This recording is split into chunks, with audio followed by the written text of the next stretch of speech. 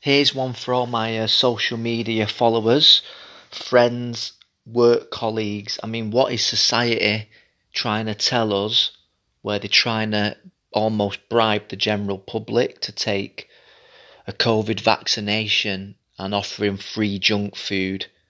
Clearly, this is just the wrong message to send out. It's another piss poor government incentivized scheme.